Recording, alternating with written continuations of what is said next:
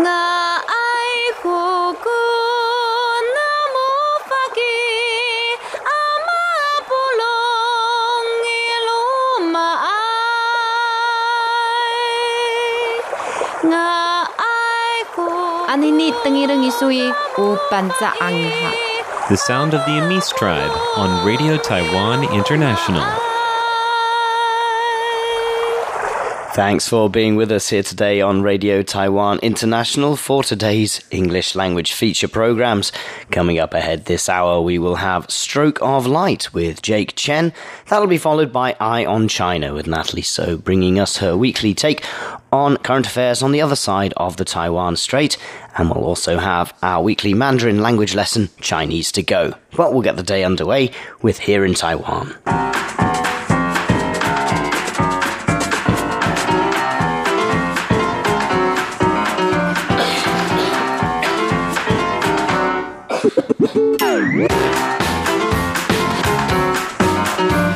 Welcome to Here in Taiwan this Thursday, November the 8th, 2018. I'm Charlie Soren, host chair today, joined in the studio by Paula Chow. Hello. And John Van Trieste is here as well. Hi, John. Today we're going to be talking about foods to eat as winter approaches. We'll be hearing from architect Rem Koolhaas, who's released a book and has also been talking about a building that he designed in Taiwan. And after the US midterm elections on Tuesday, we have delivered up the first Taiwan-born state senator in the United States. These stories coming right up.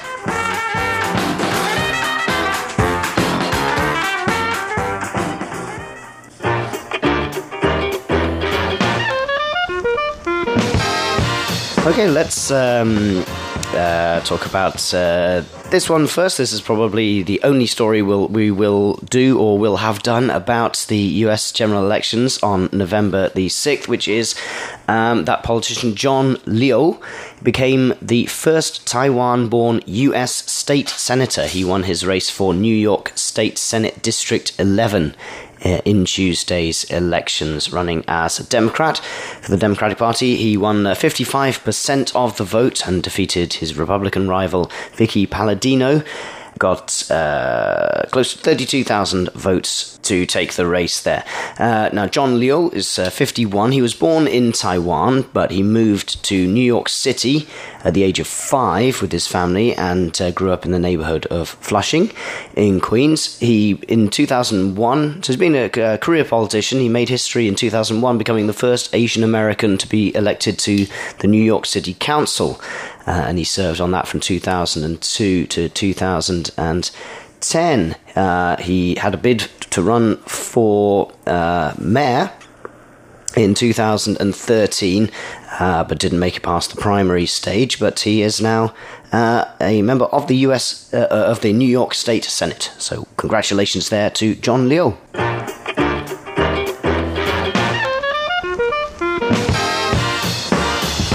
From one John to another.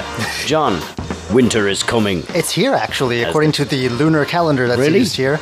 Well, it was yesterday. It was high 20s Celsius. Well, I think even up to 30, I believe. So you could have fooled me. Well, I've been in shorts on New Year's Eve here before too. So I think this tradition of dividing the year up comes from people who lived in more northerly climes than here, maybe. But yes, Li Dong, which is the traditional start of winter in the lunar calendar, usually falls around November 7th to 22nd in the calendar, in the Gregorian calendar. And that means that it's time, according to traditional Chinese medicine, to be eating and drinking certain things. And we've got a nice list of them here. Now, this article says that gives some examples of foodstuffs that it says Taiwanese people eat at the start of winter, but I really don't think many Taiwanese people eat. Mulberry, dried longan, soft-shelled turtles. Now, Paula, when was the last time you ate a soft-shelled turtle? Soft-shelled turtle? Have you ever eaten one at the start of winter? No. Yeah, exactly what I was thinking. I think this is a more traditional list of recommendations. But there are examples of things that people do get really into starting this time of year. What people actually eat includes things that are more yang in nature. They've got that sort of warming, energetic sort of quality to them that is prized this time of year in traditional Chinese medicine. So we've got your sesame oil chicken soup. You can smell that everywhere, starting around this time, I guess. Ginger duck stew, that's a very potent smell that's hard to forget, full of very strong herbs.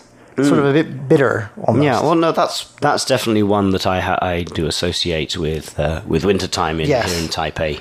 Mutton hot pot, which is not my favorite. Herbal chicken soup. Yes, if you're talking about scent, strong odors, the lamb hot pot is very, very strong smell. It definitely is mutton, distinctive. And various chicken soups. And I am a fan of the Chinese medicine hot pots. I had one the other week, actually, and it does make you feel, it gets you in that sort of mood, doesn't it? Although, like you said, what mood is the weather, that? a wintry sort of wintry mood. It's not quite festive, but even though winter comes and goes here, I guess. It's too early to have hot pot. Well, it was a bit cool last week, but I was getting an early start. Yeah, normally it's not like we said. It's not usually people eat cold. hot pot here at any time of year. Though, Yeah. surely. Yes. Well, like we said, it's probably not usually cold around here till after New Year, like January, February, Well, according to this calendar, we're probably in spring by January. Well, that's why Chinese New Year is called, the Spring Festival, yeah. even though spring is definitely not here yet either. So we're a bit early. But the other advice that Chinese doctors give basically is to eat a healthy diet, I guess. It's things like eating more protein, consuming more vitamins, and consuming more fiber. So not terribly specific there.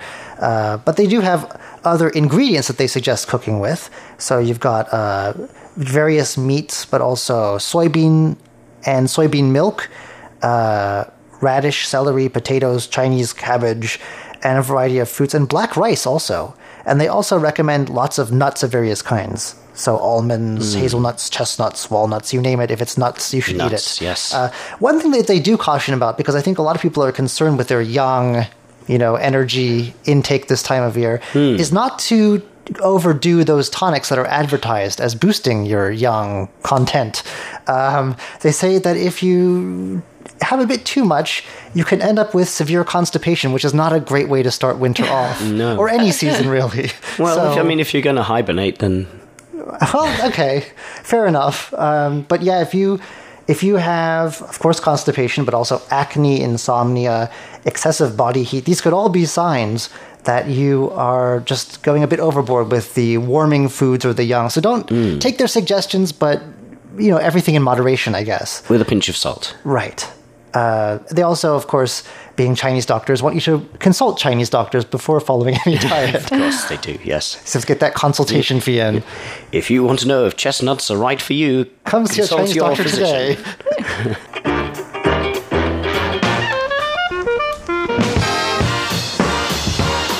Okay, Paula, tell us about the well-known Dutch architect Ram Koolhaas. Why is he in Taiwan, and what's he been up to? Okay, earlier this week, he was invited to award the AGA Awards for Emerging Architects. And in Taipei, he gave a book launch. He introduced his new book, which is entitled Elements of Architecture.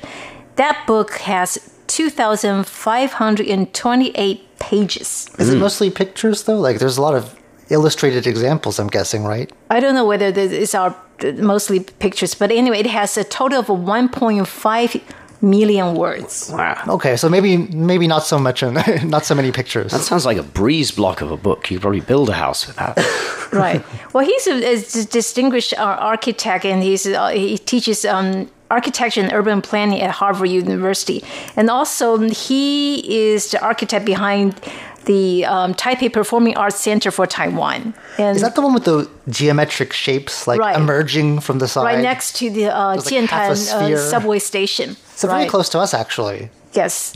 He actually finished designing that building in 2008, and then the government I started building that in 2012. However, for some reason, they stopped for a while. And then last August, they started building that, they started building again. Yeah.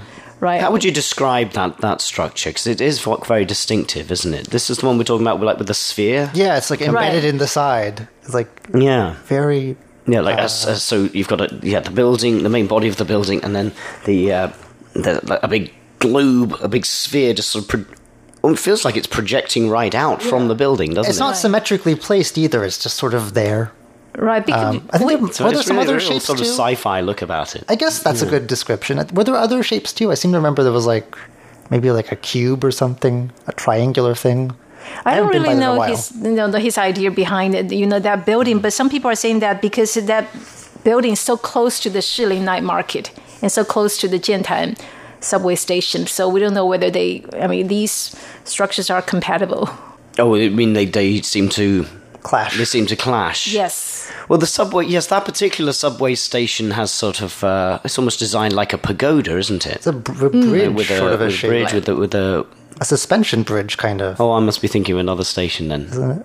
I don't know. It's a. It looks like a bridge. It is. It does look like a bridge. Yeah. Right. I don't think they necessarily clash. Right, but it's right next to the Shilin night market, and when you go to night market, it's really crowded. I guess active. artsy, It is, yes. futuristic design and night markets aren't really things that. Well, you and then associate. that's people come by and they write their travel blog saying Taiwan is a mixture of old and new. Oh, and, that phrase again.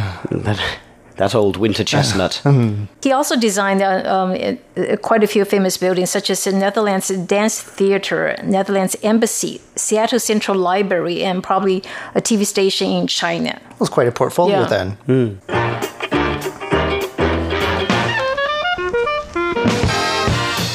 Okay, finally today, this piece from Taiwan News. Child actor Zhong Jia-jun, sorry, just reading the characters here, has won the Best Leading Actor prize at the 25th Minsk International Film Festival held in Belarus on November the 6th. Let me see, how old is... They don't say. I wish they would just say. Okay, so child actor Zhong Jiajun has received the award for Best Young Actor in Children's Film for what was a debut acting performance in a film called Long Time No See. See there being the watery kind of sea. Oh, is it an aquatic film? Yes, so it's a pun, it's a play on words. Long time no see. I quite like that. The Chinese title of the film is 只有大海知道, only the ocean knows.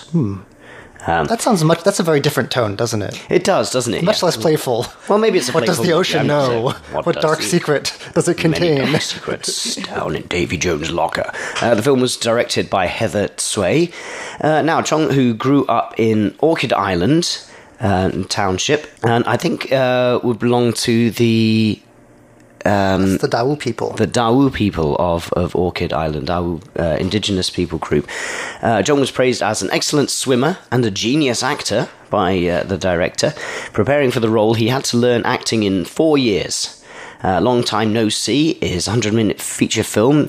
It's about the story of a young boy named Ma Na Wei, whose father had been long working away from home. One day he met a teacher named Yu Zhongxun, who discovered his talent in dancing, and Yu decided to write a musical script based on Ma's story. Later on, Ma reunites with his father, but what he brings back home to his son is a deep disappointment. Spoiler alert. Well, okay, I don't know spoilers. I don't know what the thing is that disappoints him I so think much. I may have seen a trailer for this, actually. The movie had total box office gross of 8.3 million Taiwan dollars.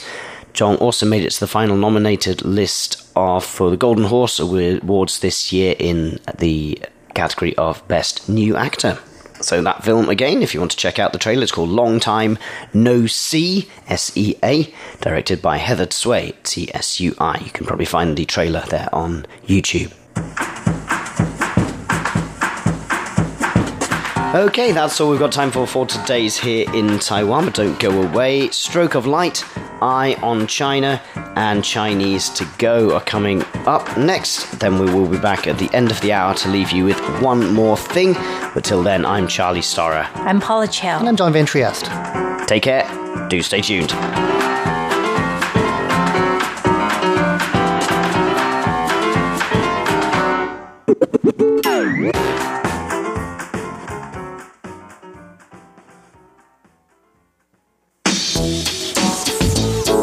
You're listening to Radio Taiwan International. Write us at PO Box 123-199, Taipei, Taiwan, ROC.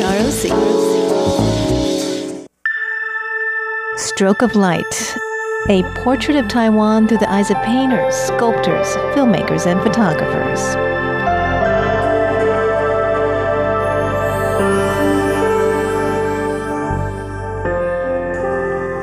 Hello and welcome back to Stroke of Light. This week, we'll continue to explore the photography works showcased at Taipei Photo 2018. This is an annual exhibit at which photographers from around the world are invited to come to Taiwan to present their work. And this year, the spectrum of work is especially impressive since we get to see the works of photographers from the region, such as China, Japan, and South Korea, as well as those from Latin American countries such as Brazil and Chile.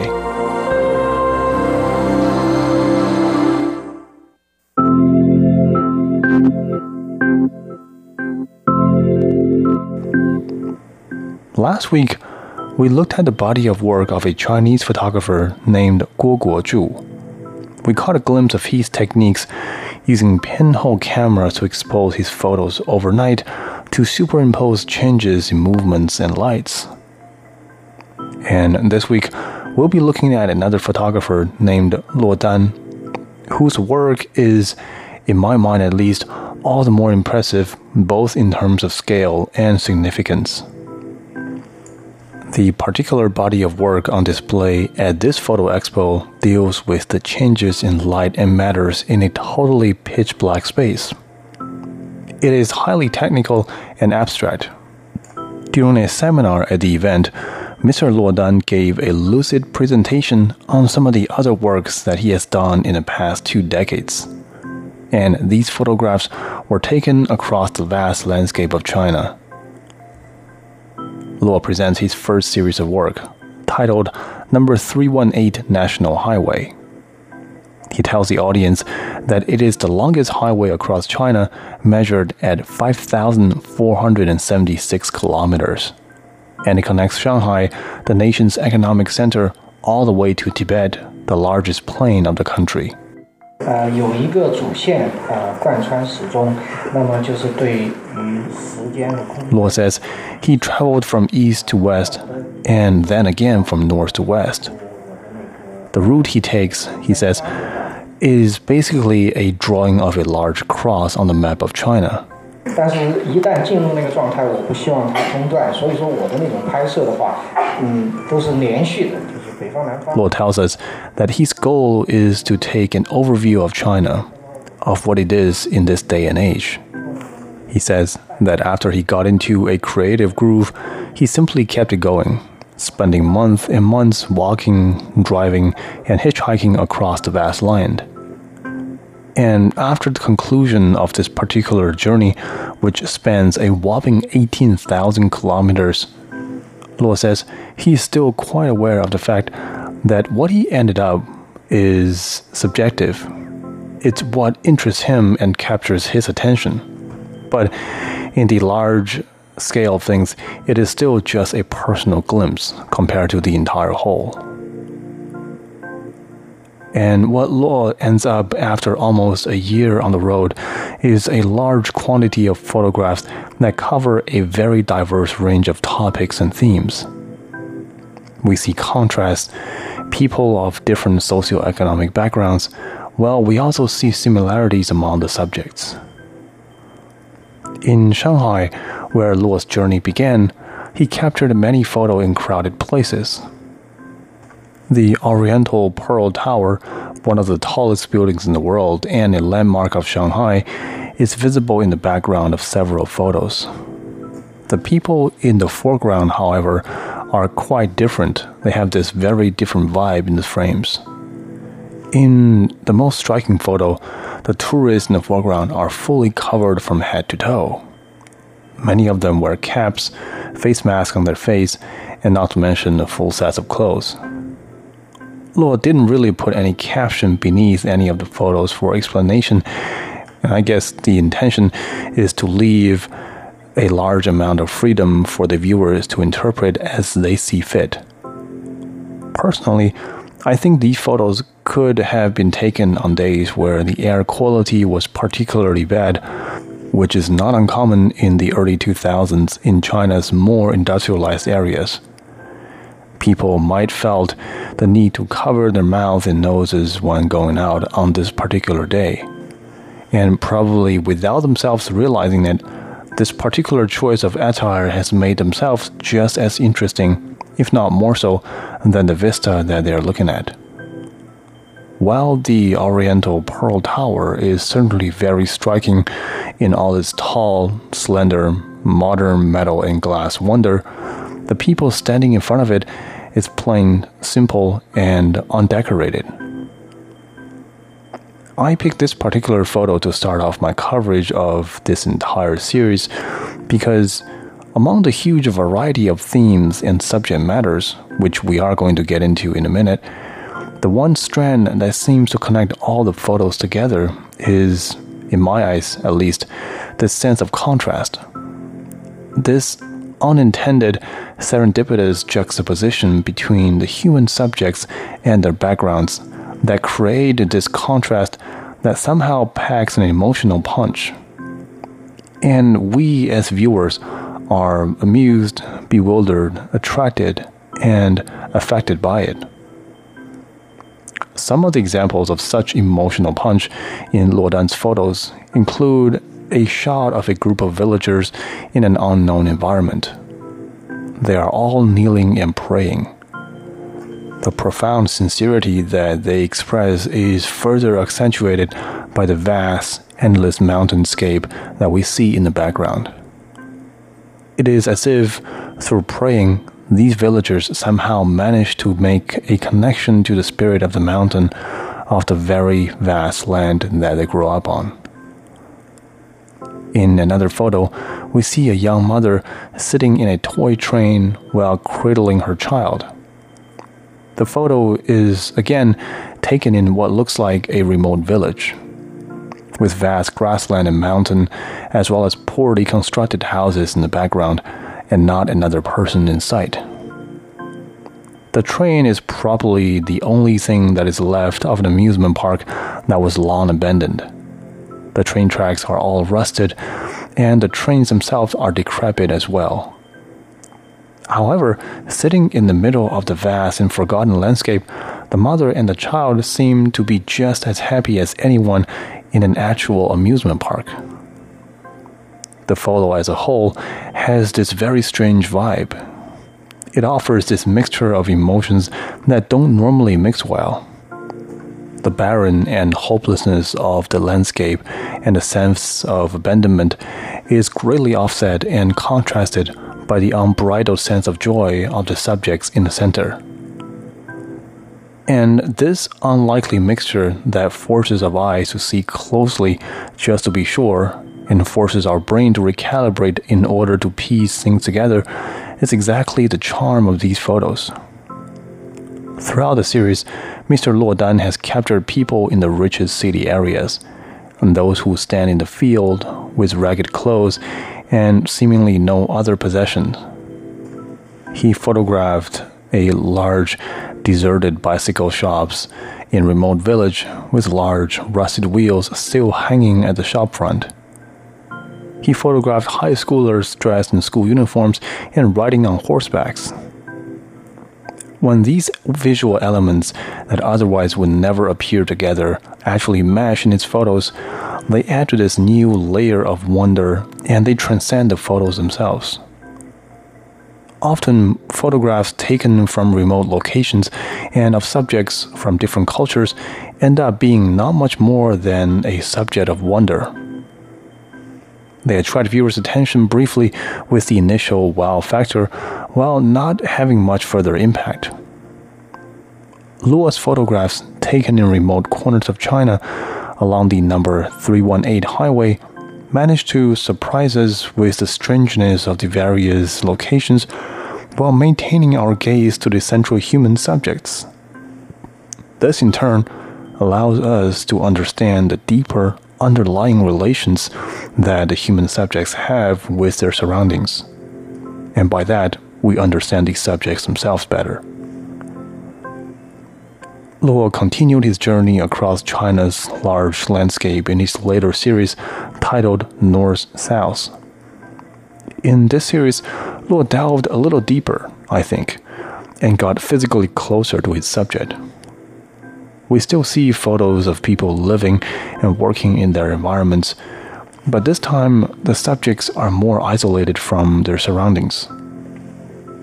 A good example would be the photo of a young lady dressed in heavy winter gear, sitting inside a room and fixing her gaze on something she's working on with her hands. The rest of the room is blurred, so our eyes naturally rest on the peaceful, elegant lady herself.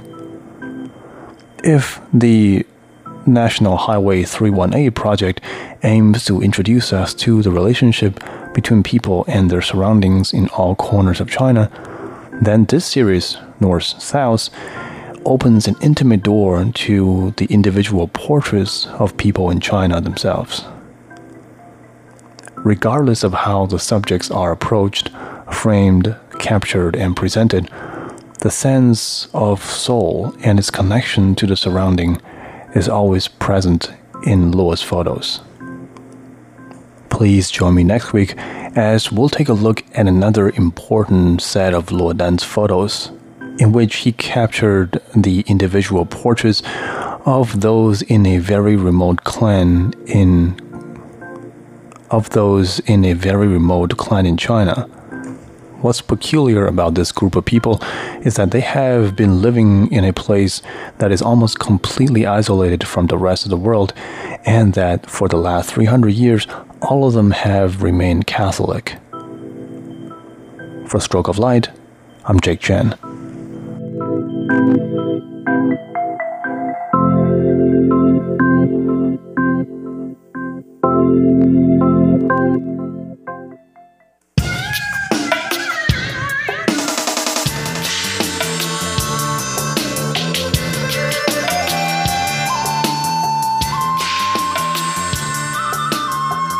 Eye on China, first-hand perspectives on a quickly changing society.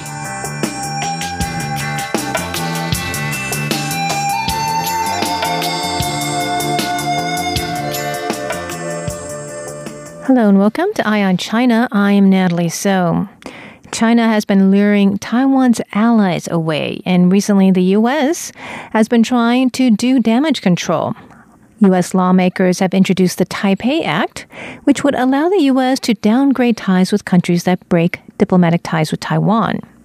As the U.S. is getting involved with Taiwan's diplomatic challenges, I speak with National Taiwan University International Relations Professor Yan-Zhen Sun about how this will affect U.S.-China relations. Oh, I think the relation already being very fragile. Right. You know, we talk about the trade war, and most recently we find a kind of standoff in the South China Sea. And so U.S. has a more, we call comprehensive kind of containment of China now, not like the previous policy from the 1990s. You have so-called this engagement. You contain, but at the same time you engage China, because most of the U.S., including the academic, the think tank, the university professors, the sinologists, China specialists, and then the State Department, the Defense Department, even the business community nowadays feel that the engagement policy has not changed China, which means China developed economically, but the expected peaceful evolution of become more open, more freer and democratic never happened. So they feel that China need to be contained.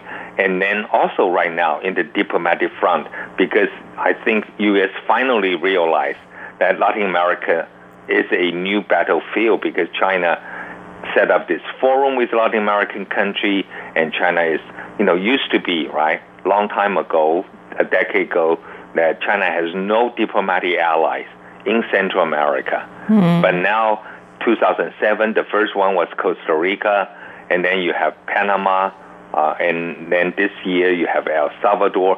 So out of the 7 countries, now Taiwan has 4, China has 3, and then we keep worrying about Guatemala, Honduras, and Nicaragua, which has a left-wing government.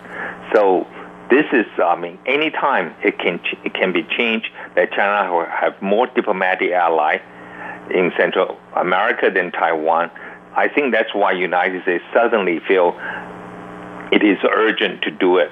But, the policy of calling back the 3 countries that already broke relation with Taiwan, I think it's a afterthought. It's too late. You should call those who have not to warn them. break relation. And then this country also will argue, saying, you don't want us to break relation with Taiwan, but you yourself did it 30 years ago, right?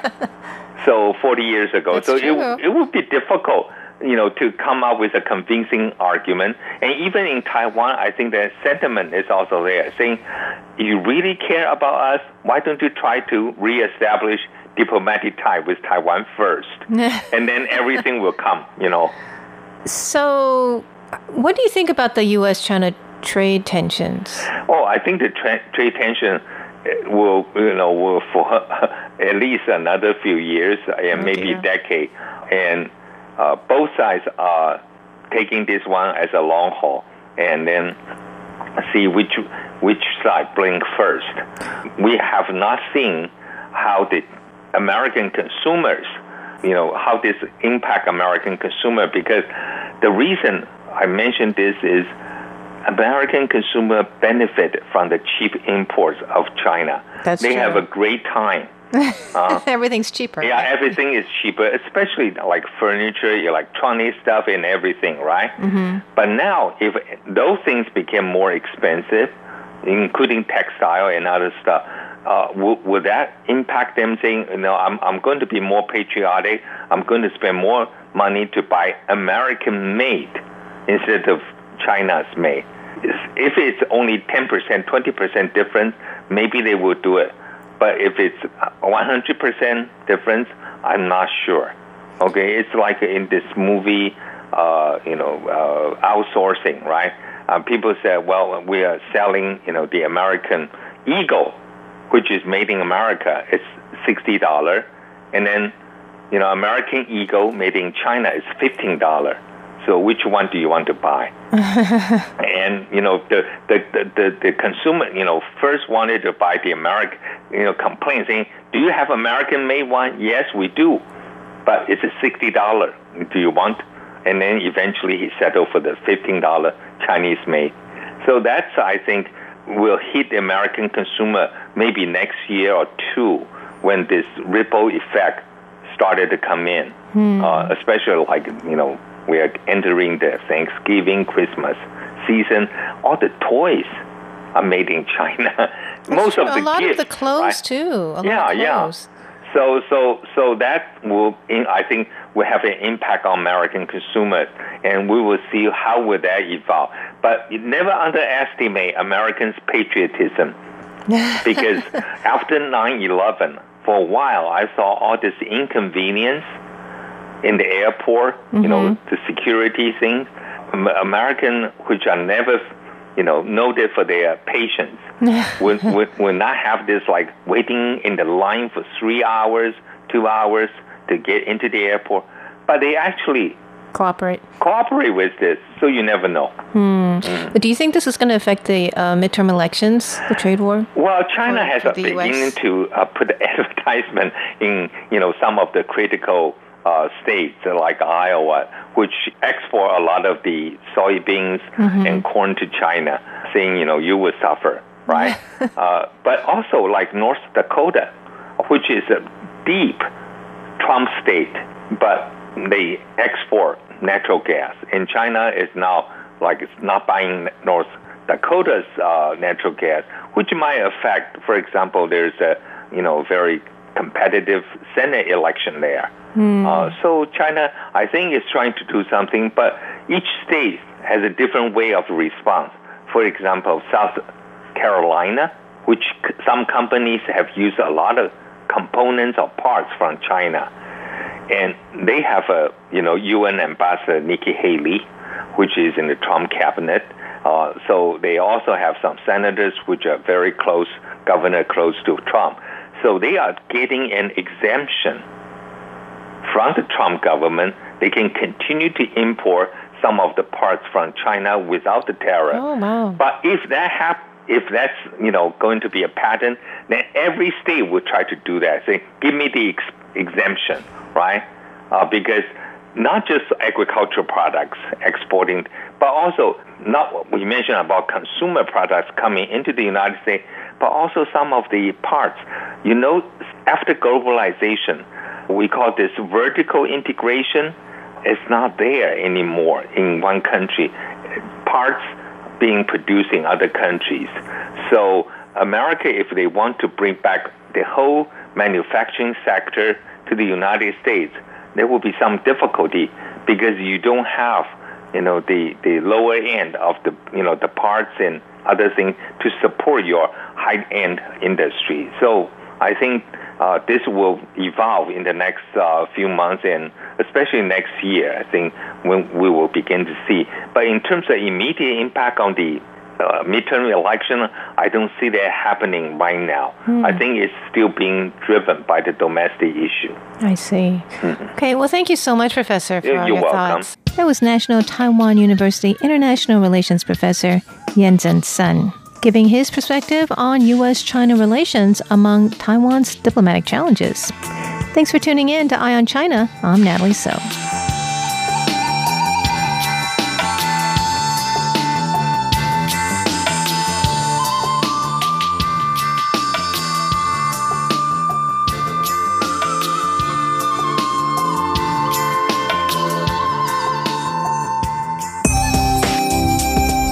Taiwan is a place full of voices, viewpoints, and stories. Hear them all here on Radio Taiwan International. Taiwan, straight from the source.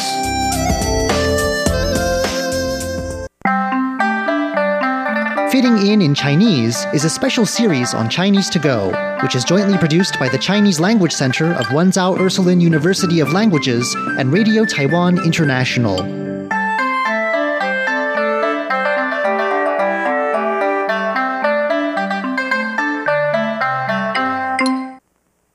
来台湾游学华语，上云端，扬眉四方，游学华语。Fitting in Chinese。第76集，对话，新旧社区。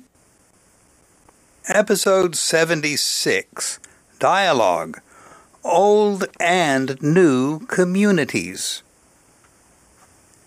你们看，这附近的房子跟我们刚才看的有什么不一样？ Look at the houses nearby. How are they different from the buildings we've just looked at? 这一区的房子好像比较旧，也没那么高了。The houses in this area look older, and they're not so tall. 这些就是比大楼更早期的公寓。These are apartment buildings which were built much earlier than the taller buildings. 除了新旧之外，还有什么不同吗？ Except for being older, how else are they different? 公寓大多是5楼以下，没有电梯，也没有管理员。The apartment buildings are all 5 stories or under.And none of them have elevators or superintendents. 哇哦，这一区的房子好漂亮啊！ Wow, the houses in this area are really pretty.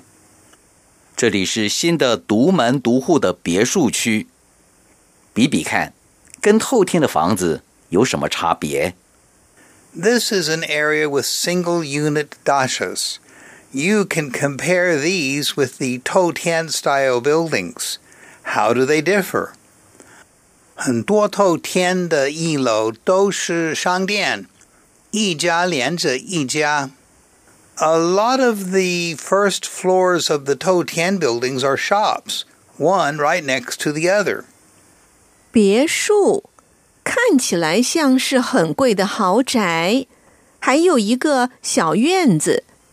The dachas look like expensive fancy residences that also have a little yard.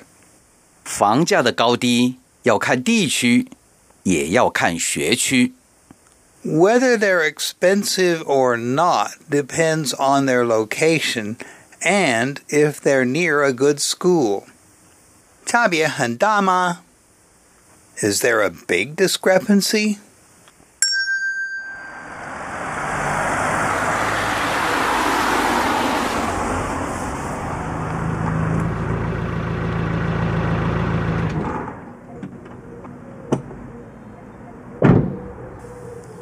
你们看，这附近的房子跟我们刚才看的有什么不一样？这一区的房子好像比较旧，也没那么高了。这些就是比大楼更早期的公寓。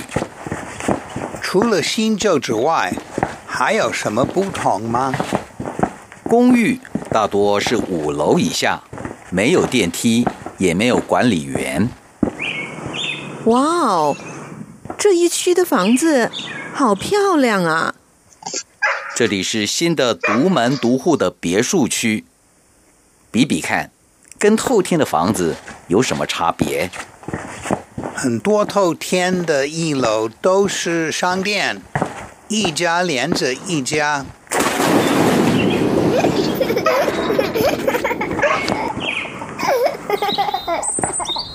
别墅看起来像是很贵的豪宅，还有一个小院子。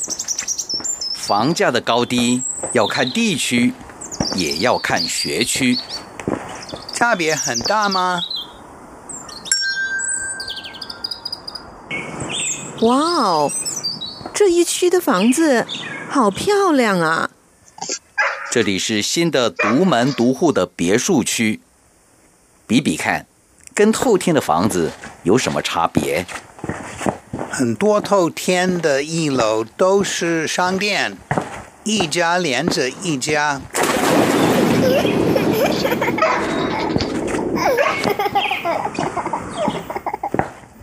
别墅看起来像是很贵的豪宅，还有一个小院子。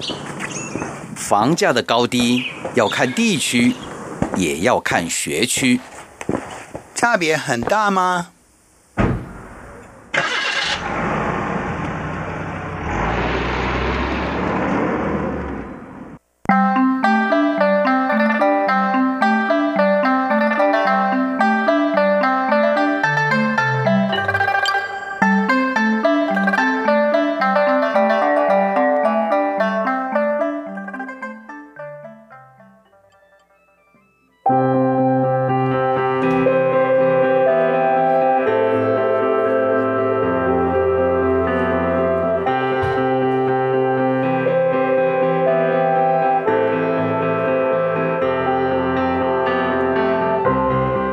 ？Thanks for listening to our programs here today at Radio Taiwan International. Well, I'm Charlie Storer back in the studio with Paula Chow and John Van Trieste, and we're going to leave you with one more thing. Paula, an interview with one of Taiwan's most prominent gay rights activists, Ji Jiawei, ahead of the elections that are coming up later this month, where the topic of same-sex marriage is one item that's going to be the subject of 5 of the 10 referenda on the ballot, I think. Yeah. So over to you.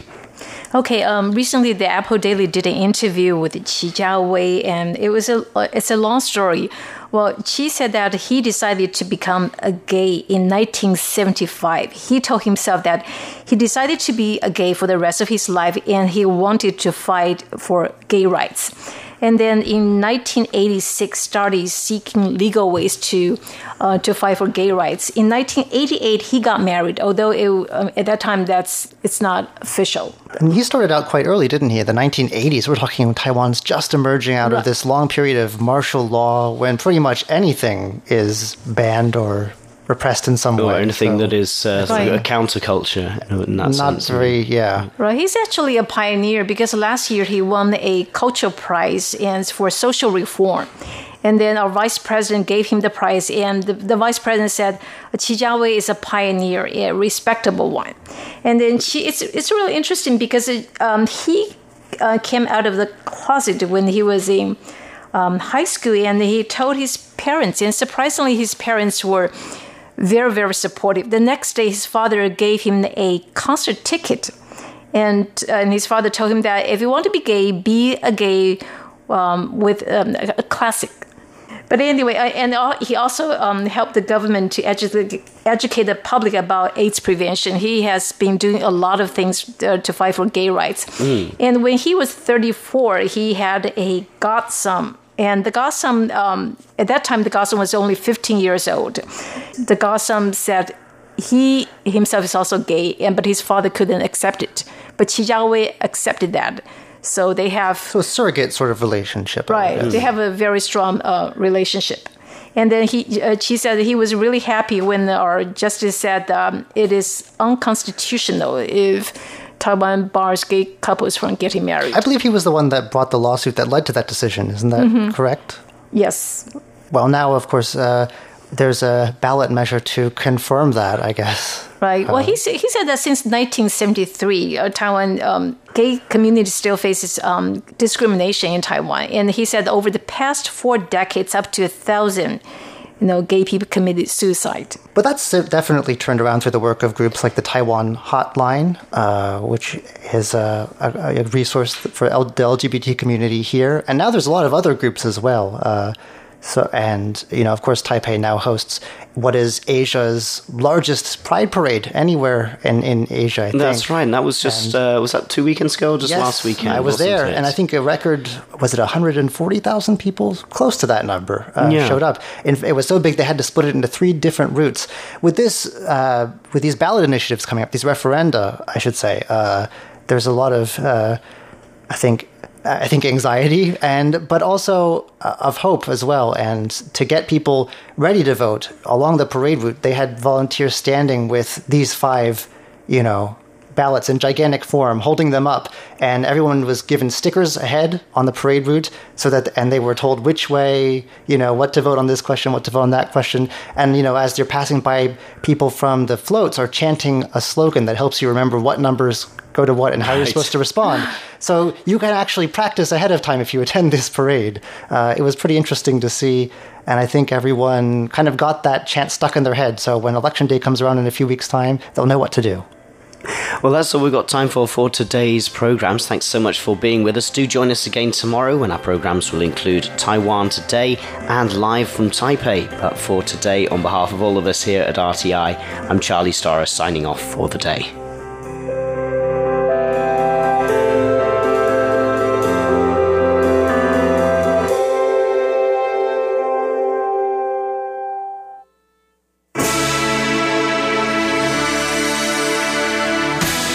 Thank you for listening to Radio Taiwan International, broadcasting from Taipei, Taiwan. Check out our website at english.rti.org.tw. Again, that's english.rti.org.tw for the latest news and features from Taiwan. You can also listen to our programs and watch videos as well.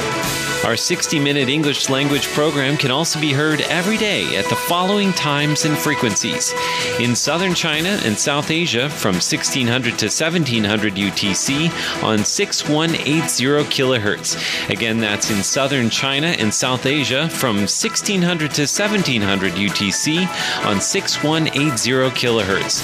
And in Southeast Asia from 0300 to 0400 UTC on 15320 kilohertz. Again, that's in Southeast Asia from 0300 to 0400 UTC on 15320 kilohertz. We'd love to hear from you. Please send your comments to P.O. Box 123-199, Taipei, Taiwan. Again, that's P.O. Box 123-199, Taipei, Taiwan. Or send an email to rti@rti.org.tw. Again, that's rti@rti.org.tw. Also, visit us on Facebook. The address is fb.me/Radio Taiwan International.